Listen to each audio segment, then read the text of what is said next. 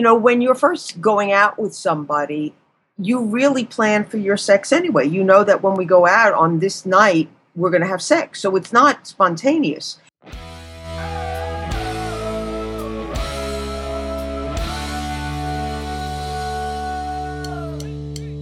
This week, Dr. Karen Sherman explains how to turn around a sexless marriage.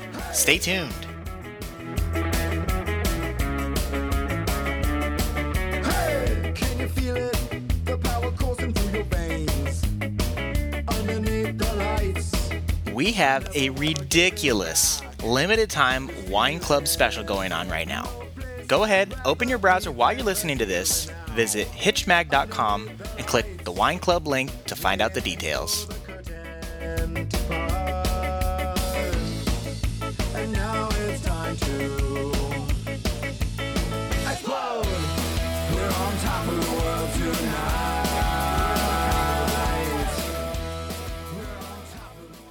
Hey everybody, welcome back. This is Steve Cooper, editor-in-chief of hitchedmag.com. I am once again joined with the original Dr. Karen Sherman. Hi, Karen.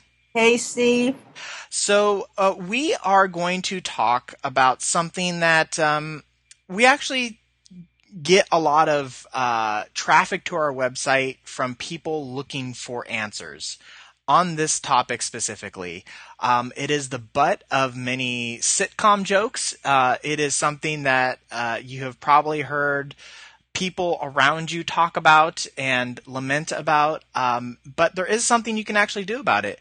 And today we are talking about how to survive a sexless marriage.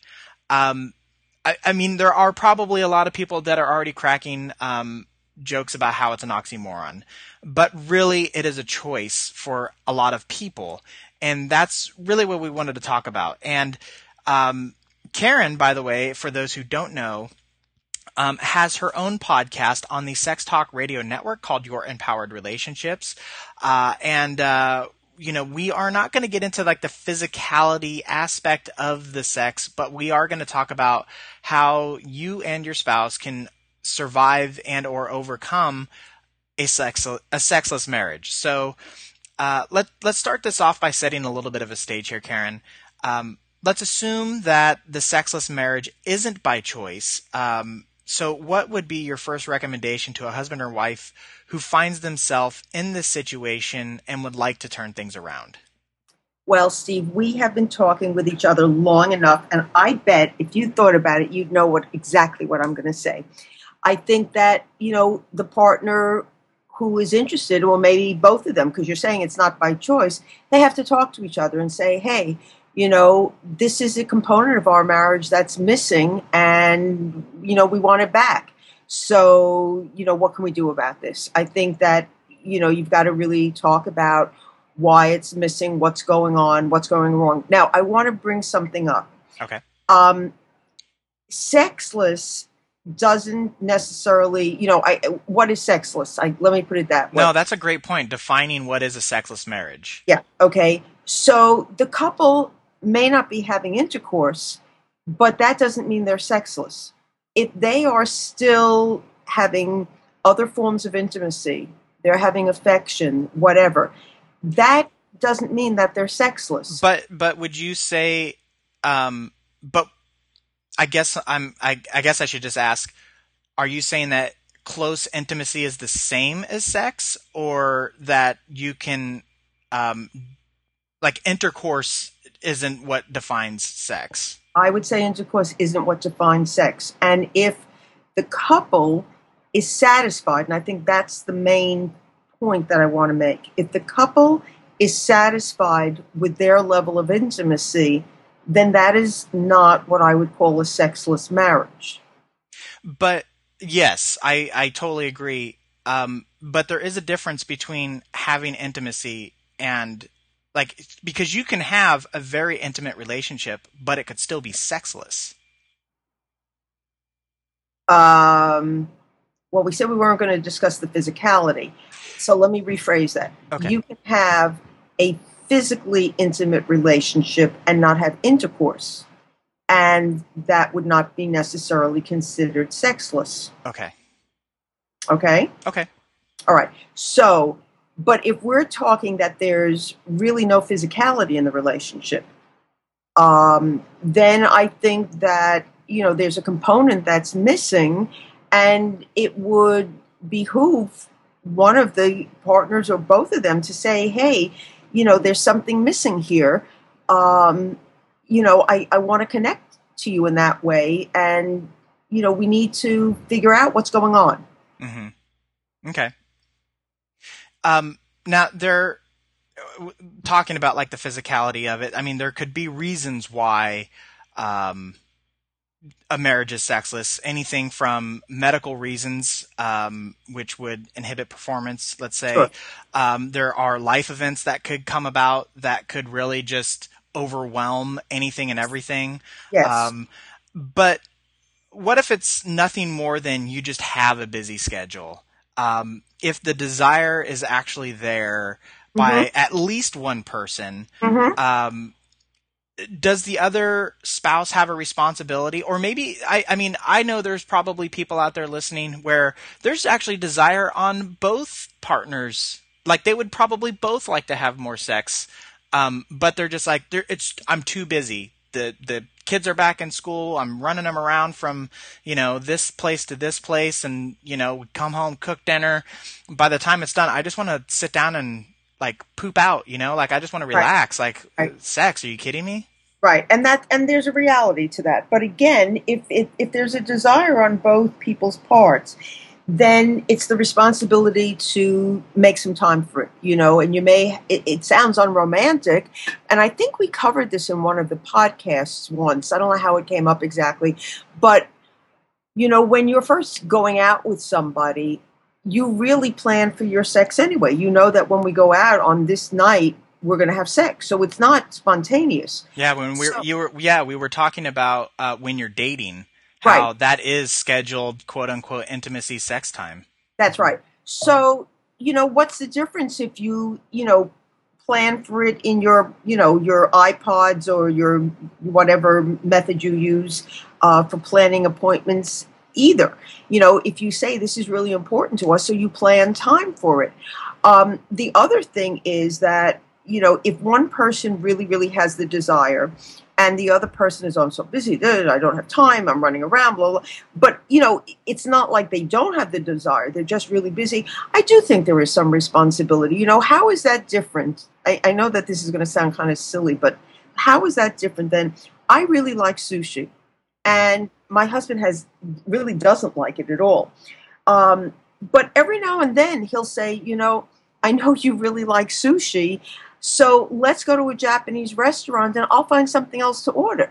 Mm-hmm. So I think that, it is important because if one person really has the desire and the other person doesn't, so why should the partner who doesn't, why should it be all about what your need is? What about the partner who does have the need?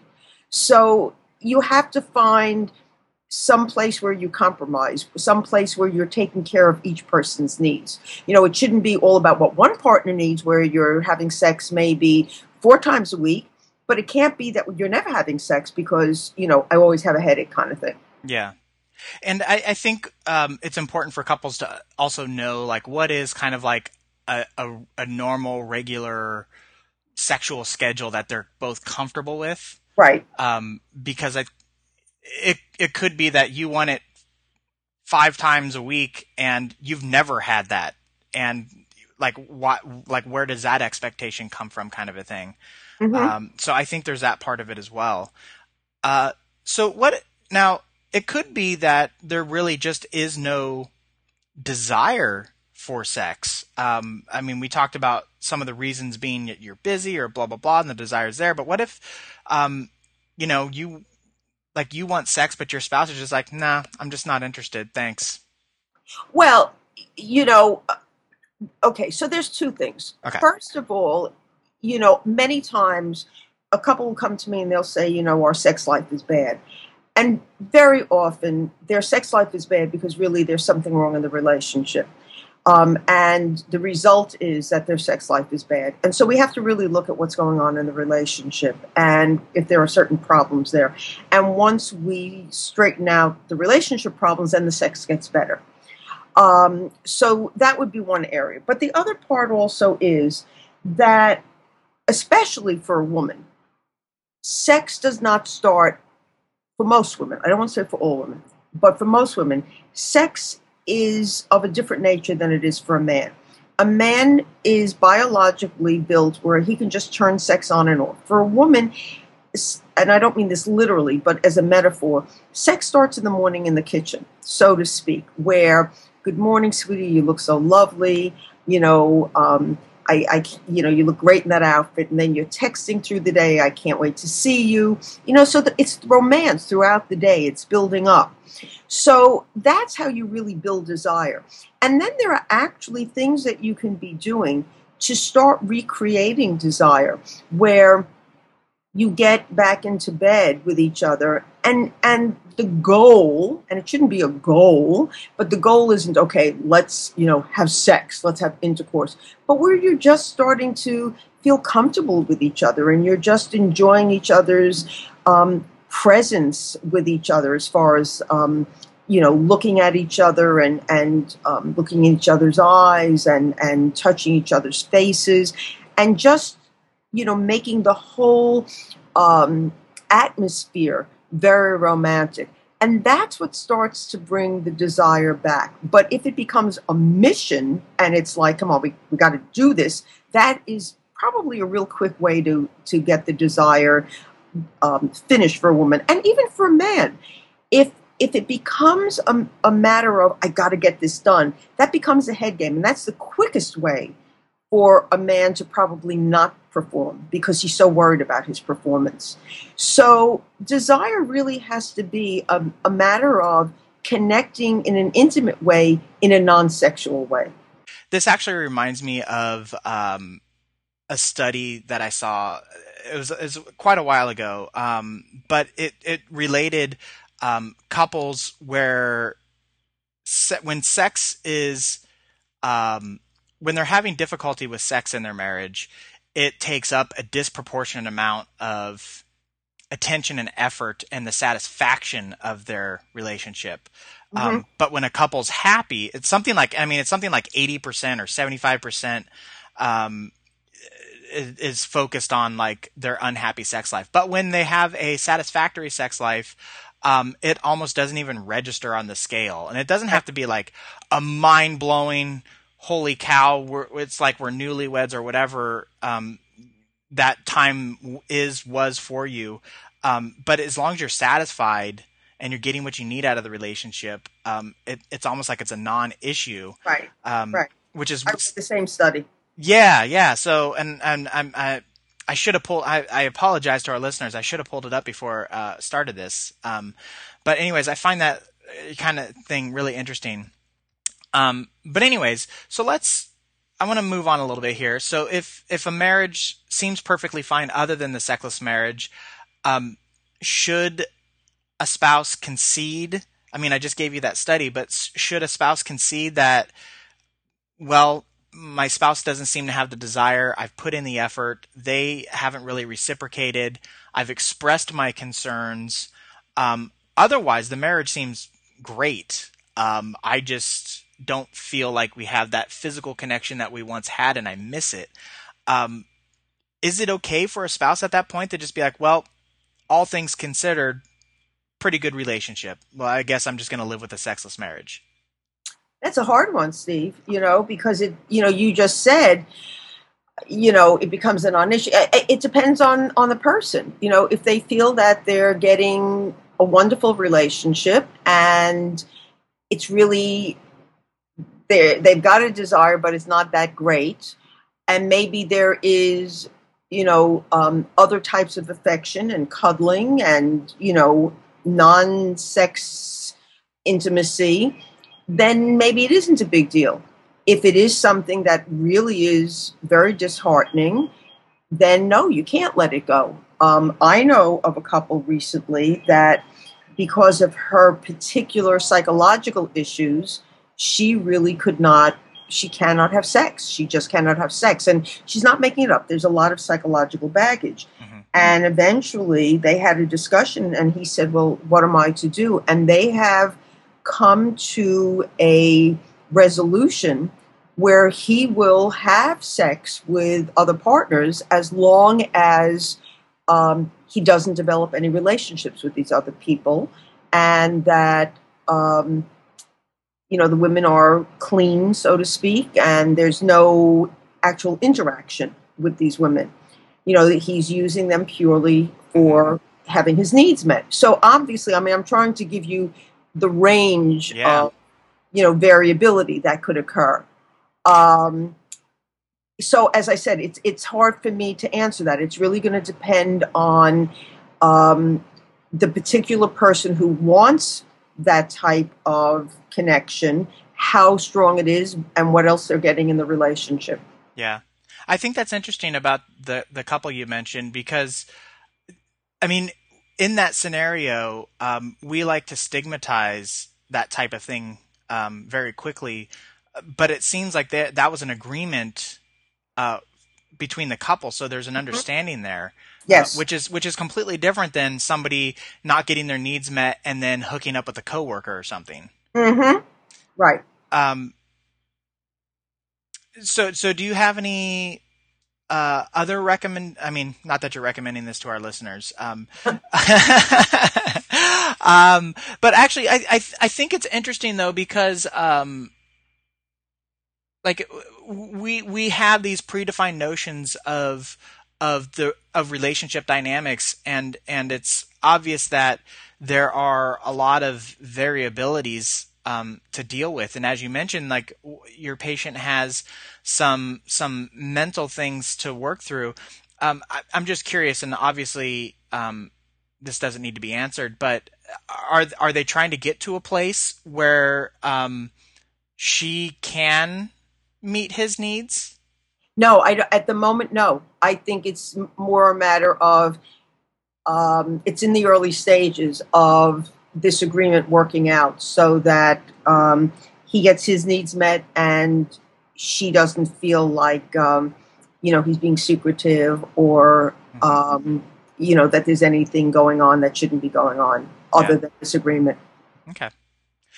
So do you have any final recommendations for couples who do have desire for more sex in their marriage, particularly if they consider themselves in a sexless marriage and they want to turn things around outside of what we've already discussed? I think the message for today is, don't think in terms of black and white. That it's sexless or we have great passionate sex. And by the way, I once read a study that said that of all the times that you have sex, about 1/3 of the time she's satisfied, about 1/3 of the time he's satisfied, and about 1/3 of the time both of you are satisfied. So it's not even always going to be good. Mm-hmm. But I think the main message that I want people to realize is that it's not all black and white. That there's going to be a lot of variation. It's not something that's either, all good or all bad. And, you're going to have to find something that works for the two of you. And, of course, the best way to do that is through communication, and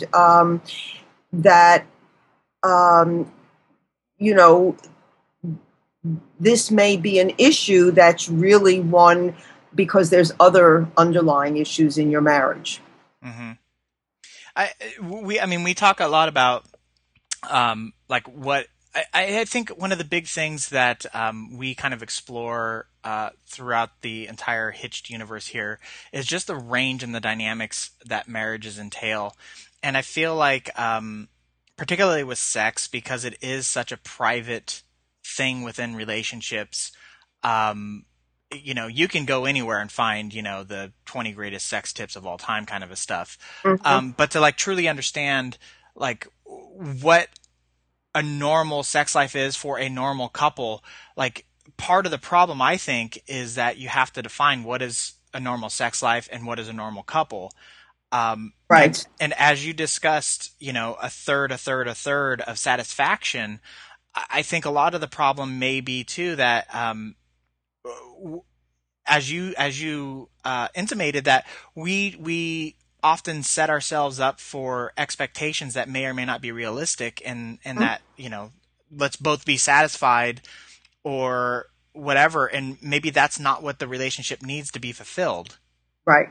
And we talked about this in other aspects of marriage about, everybody likes to preach that a marriage is 50-50. But, keeping score isn't always a good thing, but sometimes some person might put more effort into the relationship while the other person puts more effort into other things that make the relationship work, kind of a thing. Right. And I think that same type of thing can translate into the sex realm of a marriage. Yeah. Yeah. So, well, this was very interesting, and I know we typically don't do like sex topics, you and I, Karen, but like great insight. Not that I was expecting anything less. Thank you. But I want to thank you so much for your time, and before we wrap up, I want to remind everybody that you have been listening to Dr. Karen Sherman. As I mentioned at the top, she has her own podcast on the Sex Talk Radio Network. It is called Your Empowered Relationships. You can find information on her website, drkarensherman.com. I believe I've mentioned this, but Karen is a practicing psychologist in relationship and lifestyle issues for over a couple decades. She is the author of several best-selling books, including Mindfulness and the Art of Choice, Transform Your Life. She is also the co-author of Marriage Magic, Find It, Keep It, and Make It Last. She has a new program out to help couples move beyond the fights. It is called From Fight to Foreplay, and you can get more information at the website fromfighttoforeplay.com. And there's a great video that explains the whole thing, so definitely check that out. You can follow Karen on all the social platforms, Facebook, Twitter, Google+. We are on all that stuff as well. We have the buttons on the top of our website, so you can find it easily, including Instagram, Pinterest, Tumblr, so not just the Facebook and the Twitter platforms, but we're on pretty much all of them. So if you have a question that you would like us to address or answer, go on Twitter and give the hashtag AskHitched, and if it's something that we think we can tackle for you, you might hear it in an upcoming episode. And furthermore, we would love to hear your opinion on this topic on the sexless marriage. So go ahead and leave a comment on our Facebook page, or you can. Again, this is a very personal thing, so I would understand people not wanting to do this stuff publicly. But if you are so inclined, we would love to hear your feedback. You can also DM or email. We actually have an email button on the podcast page. Let's make sure that we're giving you the answers to all the questions that you have. But for now, that's going to do it. So thank you so much, Karen. It's always a pleasure. A fantastic episode in the books. So thanks again. Thank you, Steve. All right, that's going to do it. Take care, everybody.